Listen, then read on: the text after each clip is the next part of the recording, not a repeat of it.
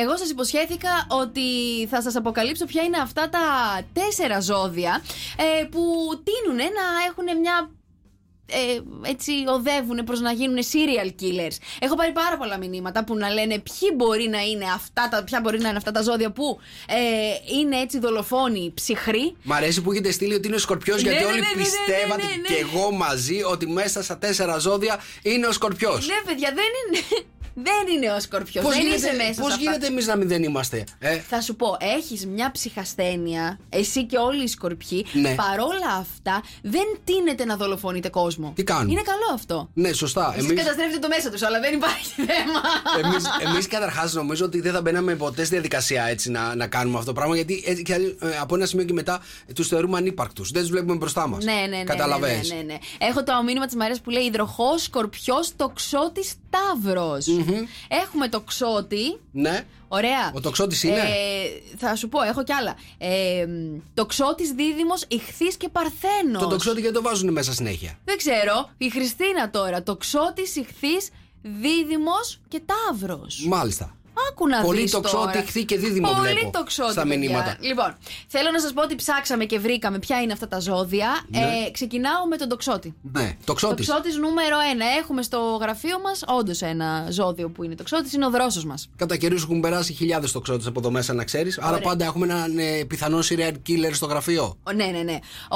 Εσύ και ο Γιώργος έχετε το ίδιο ζώδιο που είστε Σκορπιοί. Ναι, να σε ρωτήσω κάτι τώρα. Ναι. Το δρόσο το πρωί που ήρθε δεν μου είπες ότι είναι λίγο τρομακτικός? Είναι πολύ τρομακτικός. Πρώτον, δεν καταλαβαίνεις πότε έρχεται, πότε φεύγει. Από σωστό το και αυτό. Χτες έφυγε μουλοχτά, να ξέρεις. Καλά, εντάξει, δεν μου κάνει εντύπωση. Πάντα μουλοχτά έφυγε μουλοχτά, έφυγε 5,5 ώρα χωρίς να πει ούτε γεια σε κανέναν. Έφυγε κάποια στιγμή, βγαίνει ο Γιώργος μου λέει: έφυγε ο Δρόσος. Λέω: δεν ξέρω, εδώ δεν είναι. Μου λέει: όχι, έφυγε. Λέω: δεν μίλησε σε κανέναν, έφυγε. Στις σκιές κινήθηκε. Γενικότερα, το ξότι, άμα έχετε στην ζωή σας και στην δουλειά σας, προσέχτε τον. Ναι. Αλήθεια αυτό, παιδιά, προσέχτε. Άμα έχετε το ξότι, ξέρω εγώ τι σας λέω. Ωραία. Εσύ με τον Γιώργο που είστε Σκορπιοί, δεν σας φοβόμαστε, δεν τείνετε να έχετε δολοφονικές τάσεις. Δεν έχουμε. Η Ιωάννα που είναι πάνω στη γραμματεία, τι ζώδιο είναι, ρε παιδιά? Παρθένος. Παρθένος. Γι' αυτό την πήραμε, να ξέρεις. Αλήθεια? Ναι, γιατί θέλουμε το CD του Παρθένου στη γραμματεία. Δεύτερο ζώδιο που βρίσκεται εδώ στην εταιρεία μας με το σήμα του Παρθένου. Serial killer και είναι ψυχασθενής δολοφόνος. Έχει μια τάση να δολοφονεί. Ναι. Οπότε προσεκτικά, παιδιά. Και για τους Παρθένους. Κλείνει την πόρτα ο Δρόσος, ο τοξότης, στον Παρθένο. Λοιπόν, να σε ρωτήσω κάτι. Εγώ είμαι λιονταράκι, δεν είμαστε σίγουρα μέσα σε αυτά. Ο Μαρτάκης τι ζώδιο είναι? Δίδυμος είναι. Ναι. Νούμερο 3 λοιπόν. Δίδυμος είναι το ζώδιο που έχει μια τάση προς να δολοφονεί αθώες ψυχές. 3 στα 4, έτσι. 3 στα 4 έχουμε εδώ μέσα. Και τελευταίο ζώδιο εκεί έξω, παιδιά, που πρέπει να το φοβόμαστε. Είχαμε ένα ζώδιο, έφυγε όμως, έκανε μια εθελούσια έξοδο. Ιχθύς, τα ψαράκια, παιδιά. Και τα ψαράκια δολοφόνοι. Τα ψαράκια που είναι τόσο συναισθηματικά. Από πότε τα ψαράκια είναι δολοφόνοι? Έλα μου ντε. Τα ψαράκια που γλώσσα έχουν και μιλιά δεν έχουνε. Ήταν δολοφόνο.